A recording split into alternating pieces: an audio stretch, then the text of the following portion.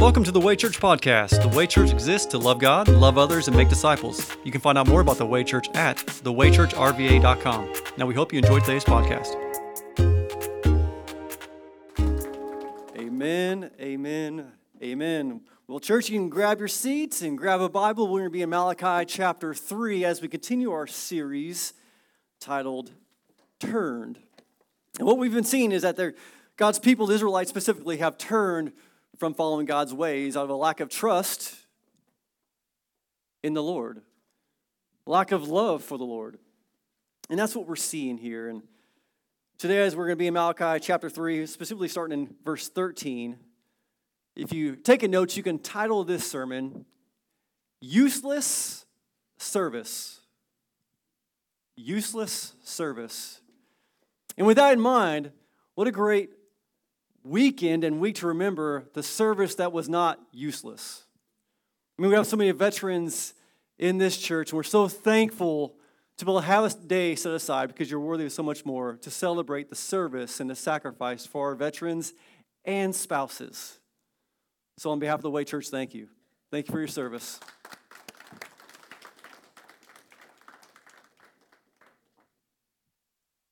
Malachi 3, verse 13. Again, just to set what we're, in case you missed some of this series, we've been saying it's like an awkward conversation that you're on the outside looking in between a father and his disobedient children, okay? So that's what we're looking at here.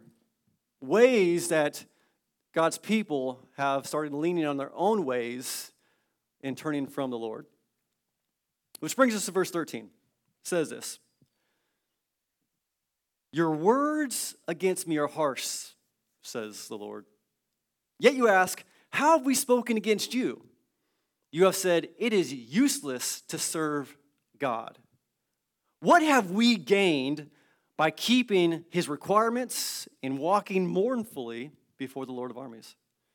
So now consider the arrogant to be fortunate." So we consider the arrogant to be fortunate. Not only do those who commit wickedness prosper, they even test God and escape.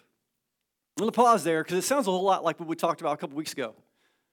But if you go back to last week, remember what Jesus said. You cannot serve both God and money. Because that seems to be what wages war against our worship the most, is our money or our treasure, what we treasure, right? But what the Bible says, just in a broad view, says you cannot serve both God and anything else. Anything. You name it. Family, money. You cannot serve both God and those things or even yourself. Those things that wage for war for your worship and devotion and service are then idols. And it goes back to, and we keep going back to, the greatest command of all of Scripture. Do you remember what it is? What's the greatest command Jesus says? If you've been around this church for any period of time, surely you would know the greatest command is what? Thank you so much for not disappointing. You nailed it. What you don't know, we've been practicing this all morning. Jesus said to love the Lord your God with all your heart, with all your soul, with all your mind. And he says the second is like it. Love your neighbor as yourself. And like I said before, I love me some me. Man, I can love myself pretty well. A little bit more tricky to love my neighbors in that way. And what we see here is everything that we do or don't do is tied to our love for or lack of love for God. Everything. I was in our discipleship group several weeks ago, we were having this conversation of just sin. And as a follower of Jesus, what can we do? What can we do? And all these different things. And we got to the point that, this conversation is worthless unless it starts with your love for the Lord. Because everything flows from your love for the Lord. We can go on to what sin is and what sin isn't, all these different things, but it has to start, do you love the Lord? Because the rest of it, if it doesn't start there, is a useless conversation. And it goes back to, even here when it comes to how we use our treasure and our time and our talents. Anybody's gone through our membership class here at the Way Church, we know that we're called to be generous with our time, our treasure, and our talents. By God's design. And we'll get more to that here in a minute. But here in Malachi, God's talking to people that essentially don't love him. is what's happening. You've heard it said, actions speak louder than words. Because we know this to be true. I know this in my marriage. If I was to tell my wife I love her, and yet never spend time with her, or I told my wife I love her but treat her awfully, or I told my wife I love her and never served her or did anything for her, there would come to the point that my wife would say, you don't love me. Actions speak louder than words. Your heart influences your habits. And that's this theme verse that we keep going back to in Malachi 3, verse 7. God says, since the days of your ancestors, you have turned from my statutes and you have not kept them. Return to me and I will return to you. Let me ask you just to think about this. Do you know what the danger is in turning from the Lord? It's the natural progression of turning to yourself. When you turn from the Lord, there's only one person you turn to, and it's inward. And I don't know about you, but it doesn't take much for me to drift inwardly. Beginning with yourself will always cause serious issues in your relationship with the Lord. And if we think about it, isn't that true of any relationship that you value at all? Like if you start at yourself, your relationship is not going to be healthy. I think we know this. We should know this.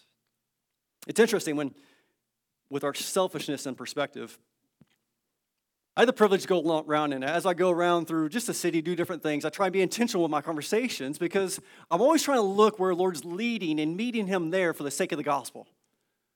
And so I've run into a lot of people that say, yeah, I'm a Christian. Well, praise God, that's amazing. Do you mind if I ask you a question? This is how this conversation goes. And they said, sure. I said, so we all know that at some point, one day, we will all stand before the Lord. Let me ask you a hypothetical. On that day, if God were to say, why shall I allow you into my heaven, what would you say? And you can start thinking through this yourself. And I've had a wide range of answers to this question.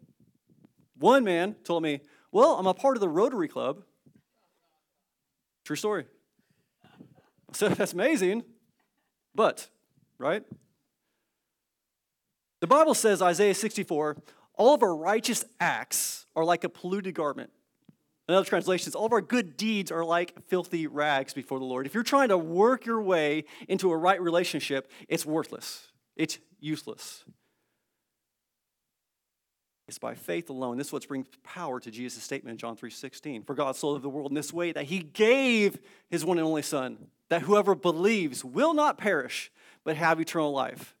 The rest of the New Testament says saved. That will not perish means that you've been saved from God's wrath because Jesus took it for you.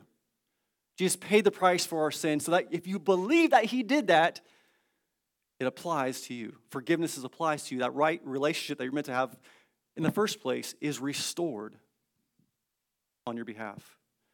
This influences how we see Ephesians 2:8 and 9. It says, for you are saved by grace through faith, and this is not from yourselves. It is God's gift, not from works, so that no one can boast. So you see the trouble when we start with ourselves.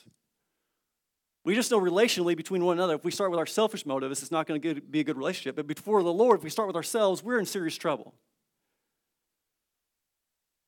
And this is where the Israelites here find themselves as really starting with themselves. And this is what I think we do as just a people is, God, what are you going to do for me? If I do this, what are you going to do for us? And this is the point that we see with the Israelites, that they saw their service to the Lord as useless for themselves. This is a reminder for us that the aim of our actions have to be God glorifying. See, the aim of their actions were all wrong. They were self-seeking, not God glorifying. In other words, what they're saying is, look at all we've done for you. What are you going to do for us? When are you going to do something for us? I mean, there's so many examples that they could have gave. I mean, we pray, we study your word, God, we pay the tithes that we talked about last week. We observe the Sabbath. We haven't murdered anyone. Obviously, we help people. And look we even demonstrate that we've repented by walking mournfully, right? In other words, they're saying, look, you actually favor those who are against you. and not those who serve you. And what we saw a few weeks ago is there's a temptation that we need to be cautious with.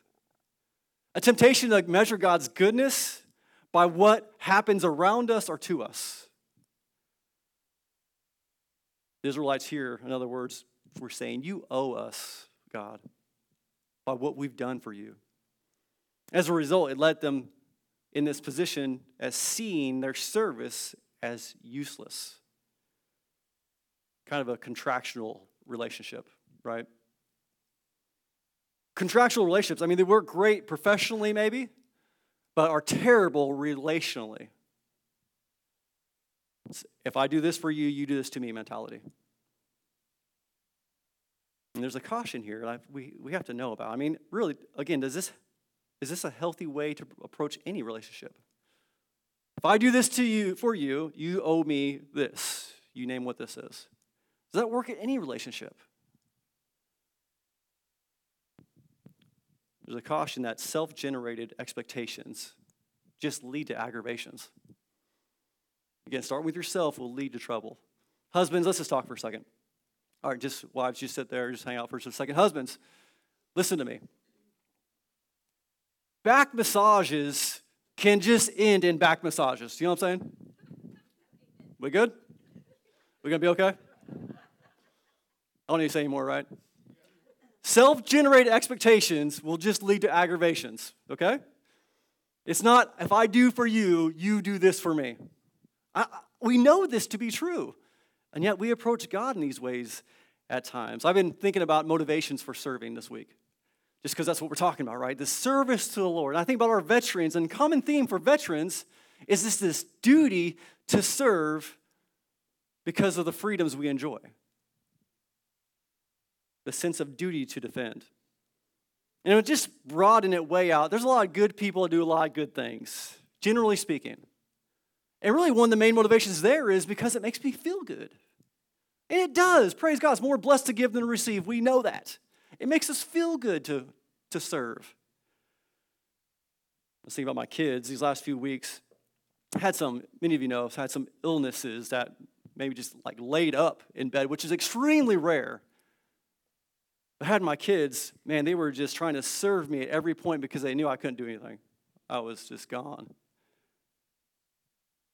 But they were serving me with no expectation of anything in return because I couldn't. So what was their motivation at that point? Well, it was love, right? It was because they loved their dad. There's times, as many as you know, we have a big family. And there's many things to get done on a daily basis. And our kids are pretty quick to jump in to help serve when they see a need. Being a functioning member of the family. Why? Well, it's love for one another. There's times when their bedroom is a disaster and I tell them to clean it. And they do. Why? Because I'm their dad, it's my house, so the motivation is, it's my authority, right? Like, you're going to clean your room. But all of that is very similar to the reasons why we serve the Lord. One, let's just be honest, He has all authority on heaven and earth. He is God and we are not. But this amazing God first loved us so then we can now love Him, and He's worthy of our love. And so that fuels our motivation on why we serve Him. It's not to get anything in return. He's given everything for us already.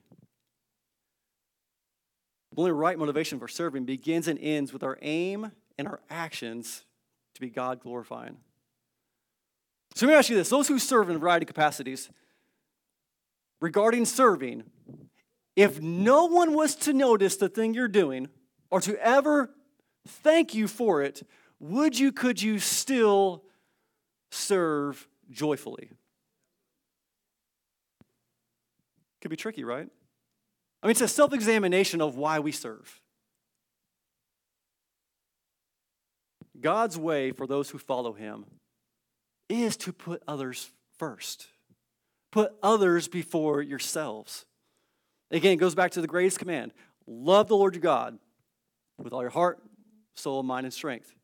And when you hear this command, who's the focus? Is it you? Is it me? It's the Lord, right? Love the Lord. But then we got the second greatest commandment. Love your neighbor as yourself. Who's the focus? Your neighbor. And that neighbor, Jesus clarifies, is everyone. It's not just the person that lives next door. It is, but it doesn't stop there. But we're still in this equation. Philippians 2, verse 3 through 7 really clarifies what God calls us and how he calls us to live. And this is just so beneficial. I use it in marriage counseling, premarital counseling, family. It says this: do nothing out of selfish ambition or conceit. I'm going to stop there for a second because nothing, that's a lot of stuff. Let that sink in for a second. Do nothing. I didn't say it, God did. Nothing. But in humility, consider others as more important than yourselves.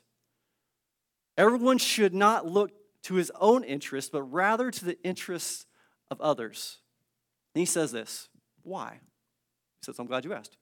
It's not in there.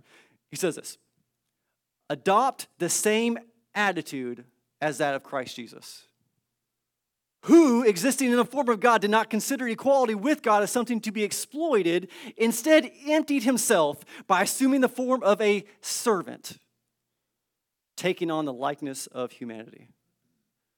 This is the perspective that God's people are to live through with. It's Jesus-focused, others-aimed.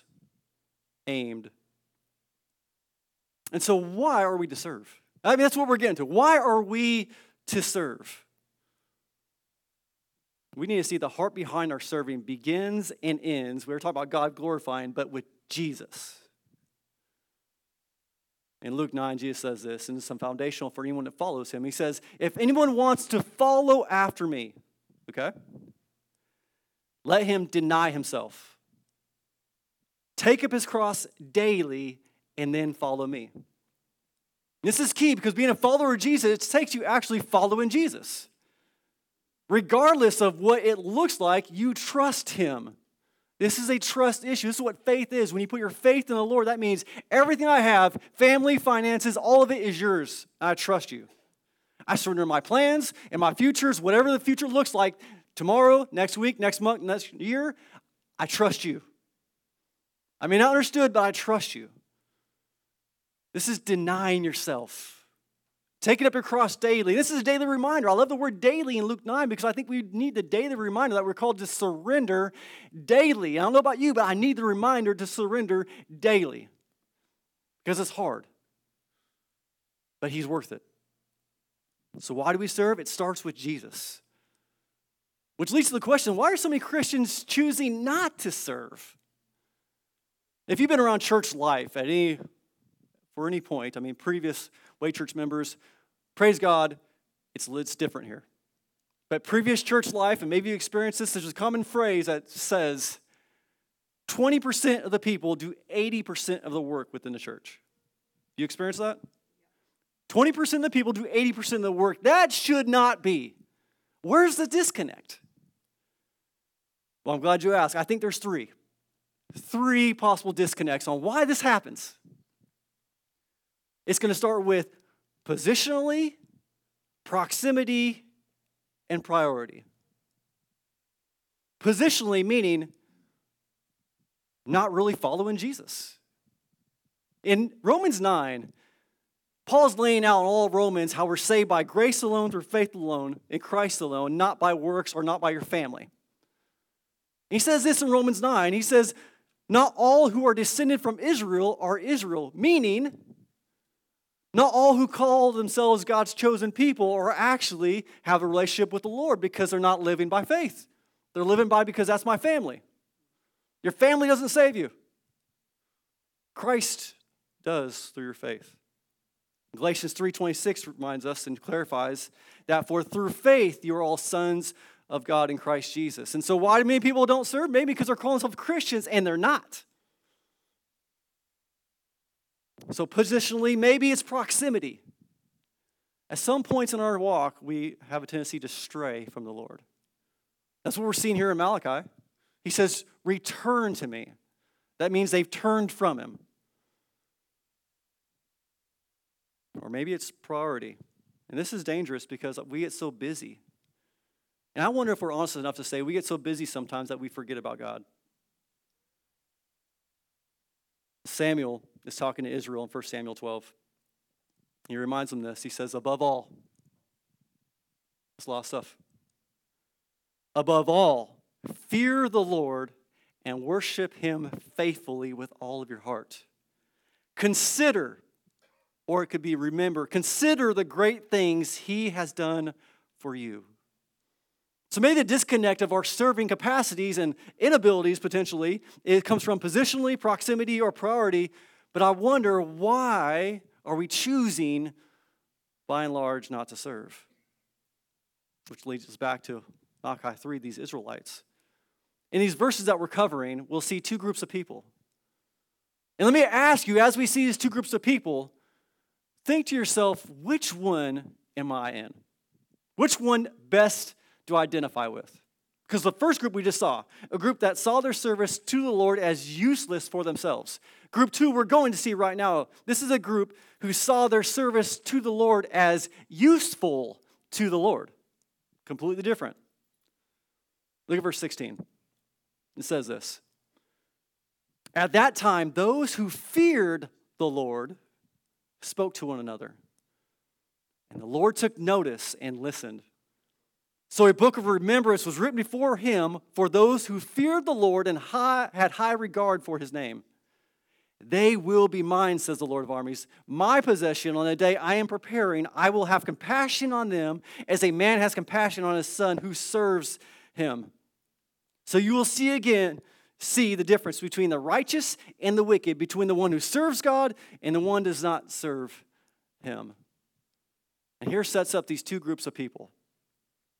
This group is a group that did fear and follow the Lord.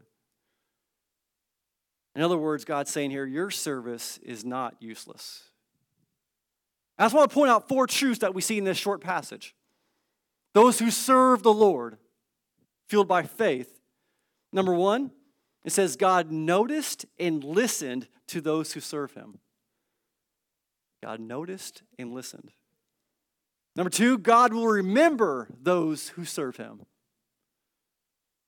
Number 3, those who serve the Lord are his. This is so good because there's a finality and a foreverness here. Are his, period. And 4th, God will have compassion on those who serve him and will not those who won't. And we're going to talk about this more next week on the day the Lord is preparing. Now, the point here is that your service for the Lord will never be useless to the Lord when fueled by faith.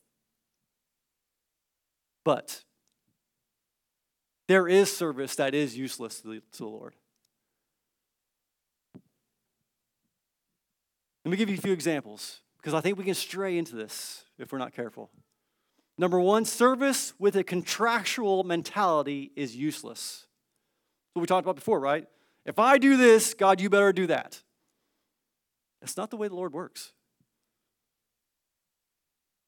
Again, it may work great professionally, but it works like garbage relationally. We know this with one another. It's no different with the Lord. Number 2, service with wrong motives is useless to the Lord. And Jesus really points out a lot about the religious leaders of the day and their heart posture.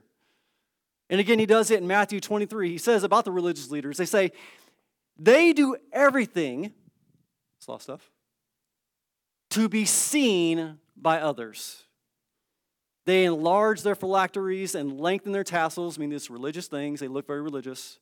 They love the place of honor at banquets, the front seats of the synagogues, greetings in the marketplaces, and to be called rabbi by the people. They love these things. So they serve with the motives to be these high religious people because they love the attention that they get. Their service is useless with those motivations. Whereas Colossians 3, 23 and 24 tells us this. Whatever you do it from the heart as something done for the Lord and not for people, knowing that you will receive the reward as of inheritance from the Lord. He says this, you serve Christ, the Lord Christ. So what's the motivations for our service? It's the Lord. And everything flows from that. Goes back to the greatest and second greatest commandment, right? Love the Lord, love others. Third, service putting yourself first is useless. Jesus' disciples, it's really so encouraging seeing the disciples that followed Jesus because they really got wrapped around the axles on some crazy things like we do sometimes, right? Getting arguments, and they were getting this argument, like two of them came up to Jesus and they wanted the place of authority in Jesus' coming kingdom, and then all the other disciples got mad because they asked, and this argument started up to where Jesus shakes his head. This is where I picture this going down.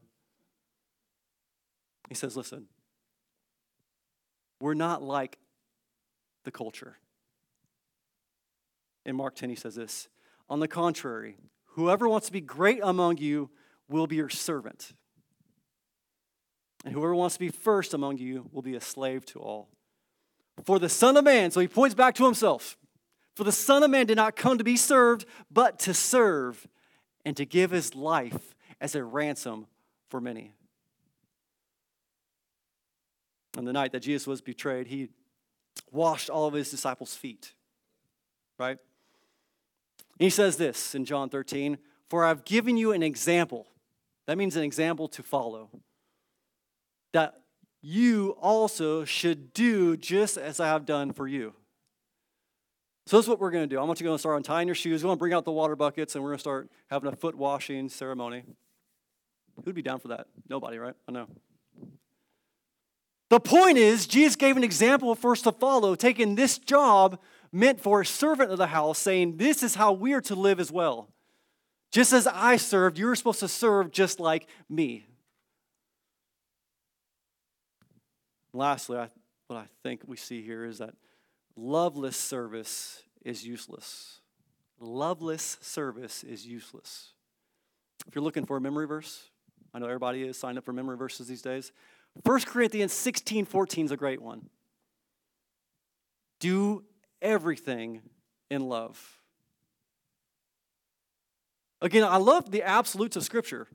Everything, nothing, everyone. There's no gray area.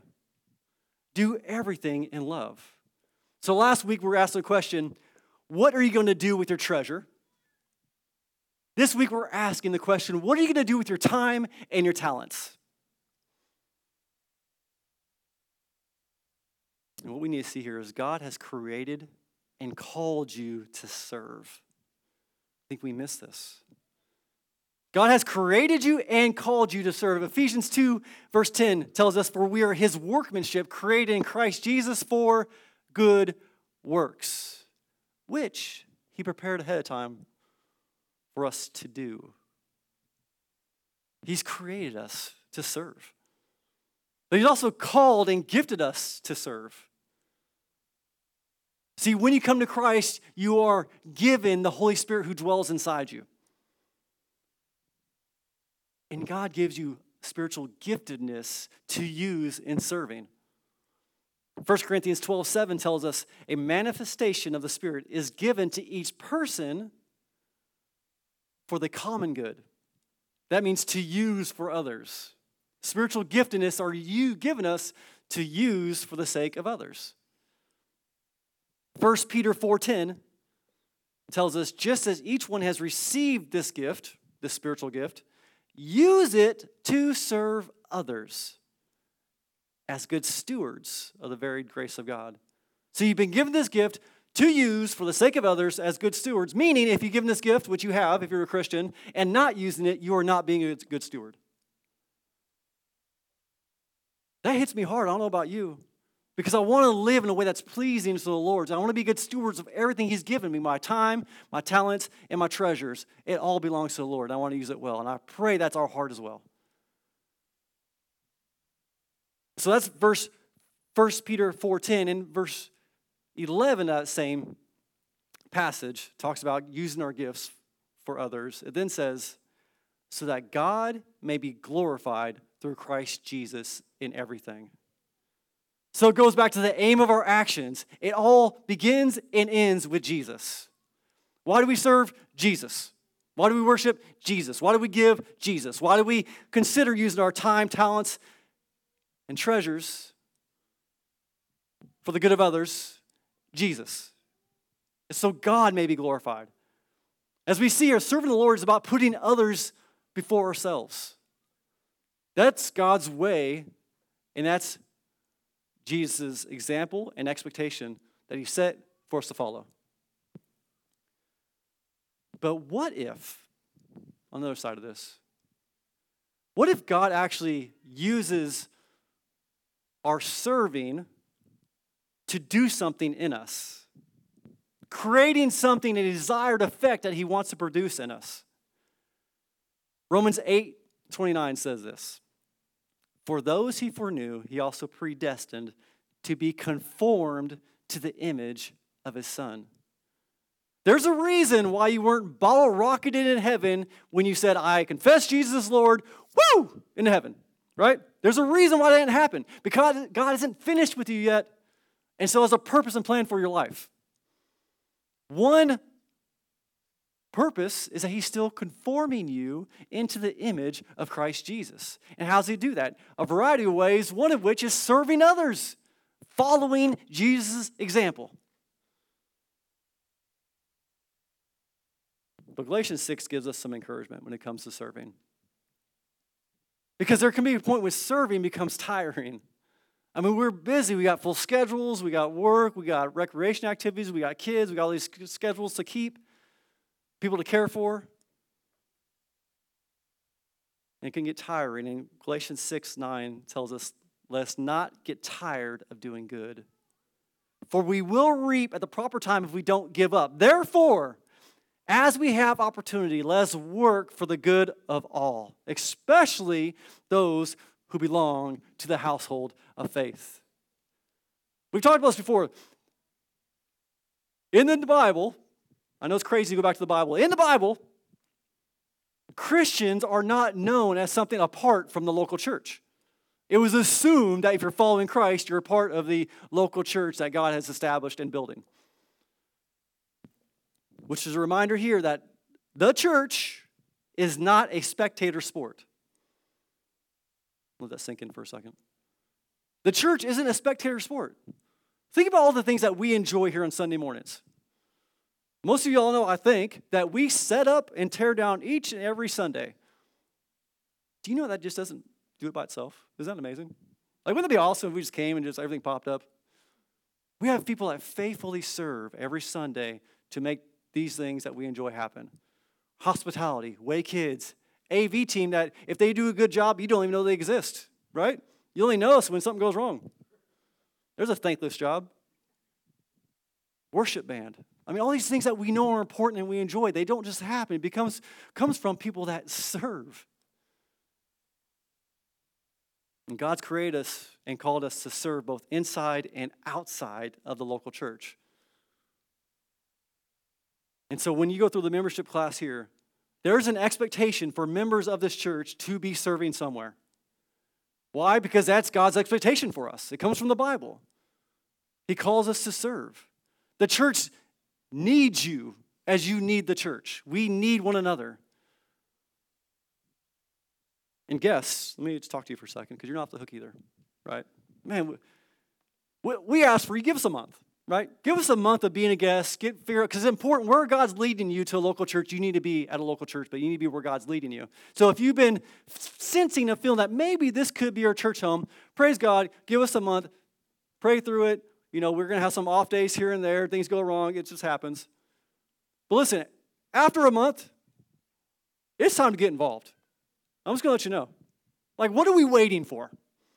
One of the best ways to get to know the life and people of the church is by serving in the church. And again, when I give this message, I feel very self-seeking. This is God's command. That's why I keep going back to the Bible. God's doing something in you and through you when you serve for His glory alone. We have donuts for God's glory in the back. Praise God. Just saying. Does miraculous things.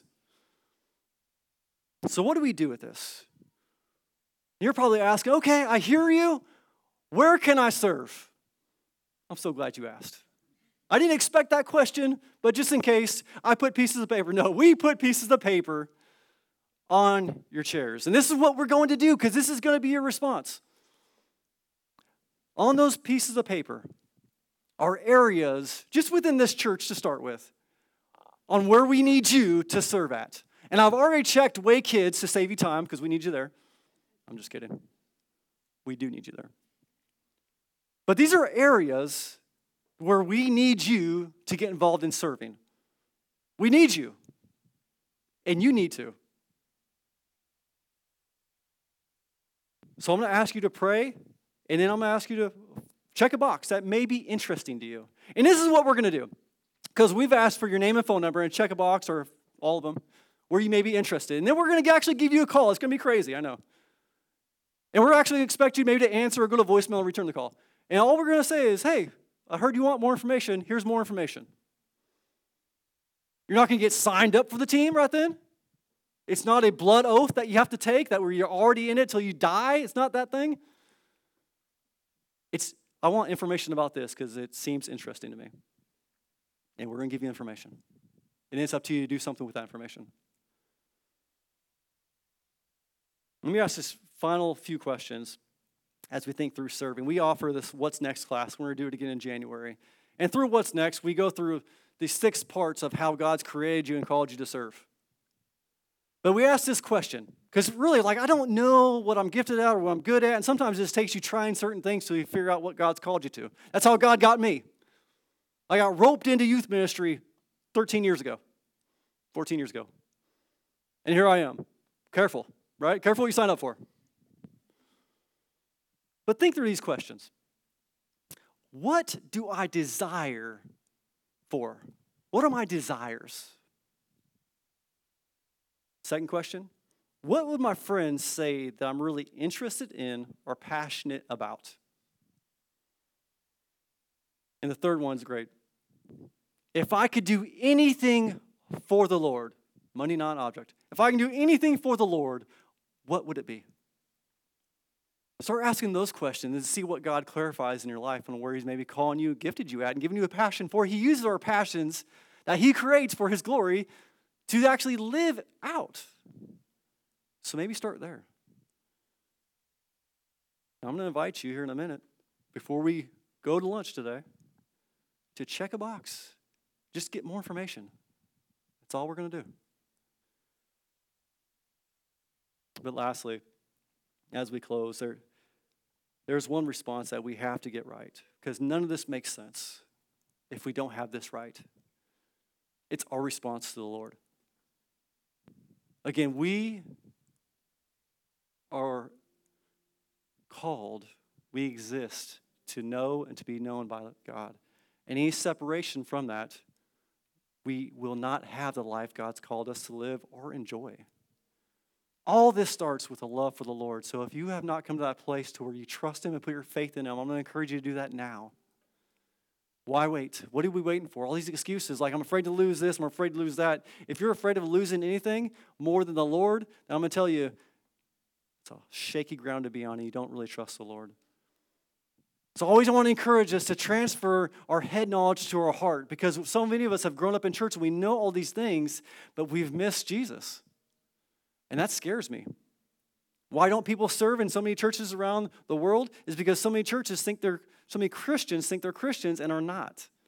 Because they do all these things and know all this stuff, but they've missed Jesus. And Jesus says, for the Son of Man did not come to be served, but to serve and give His life as a ransom for many. And here's what the Bible says, that we're all sinners and we've all fallen short of God's standard and are helplessly stuck in it. But God didn't leave us there. Jesus, paying the price for our sin that we could not pay by living a perfect life that we cannot live, died for us, a ransom for us, so that whoever believes in Him alone will not perish and has eternal life, has been saved from God's wrath, which we deserve, and be given God's righteousness by His grace, which we don't deserve. So that when you stand before God on that day of judgment, which we all will, He's going to ask you, on whose righteousness do you stand? And if you said, I've been a part of a Rotary Club, I'm telling you, it's going to be too late. Condemned is what that's called. Depart from me, I never knew you. But if you said, I don't know, but the guy on the cross, right, said that I can come. Jesus paid my price for my sin. And I know I'm forgiven because of him. And through him, I know I have a right relationship with you. That's the ground that we stand on, the firm ground that's in Christ Jesus. So what we're going to do, I'm going to invite our amazing worship band back up, and we're going to pray, and then we're going to sing another song together. But I'm going to invite you to respond to what God's doing right now. And so for the first time, maybe you realize, I know a lot of stuff about Jesus, but I miss Jesus, but now I see my need for Jesus, and I see the love that he had for me, that he proved, and that while we're still sinners, Christ died for us, and I know that, and I need that, and I trust him. I don't understand everything, but somehow, some way, his blood on the cross counted for me. You pray that as we pray to the Lord. Say, I've seen my sin, and I'm asking for forgiveness, and I know that you give it because of Christ Jesus. For others, I want us to consider where God's calling you to use your giftedness and act upon it. Or maybe just God's showing you strayed in certain ways. Whatever God's playing on your heart, respond. I'm going to pray for us, and we're going to have a prayer team on the side. We'd love to pray for you. Listen, you're not alone in this journey with Christ. You weren't meant to be. You have a local church here who desires and longs to walk alongside you well, to equip you to live the life that God's called you to live.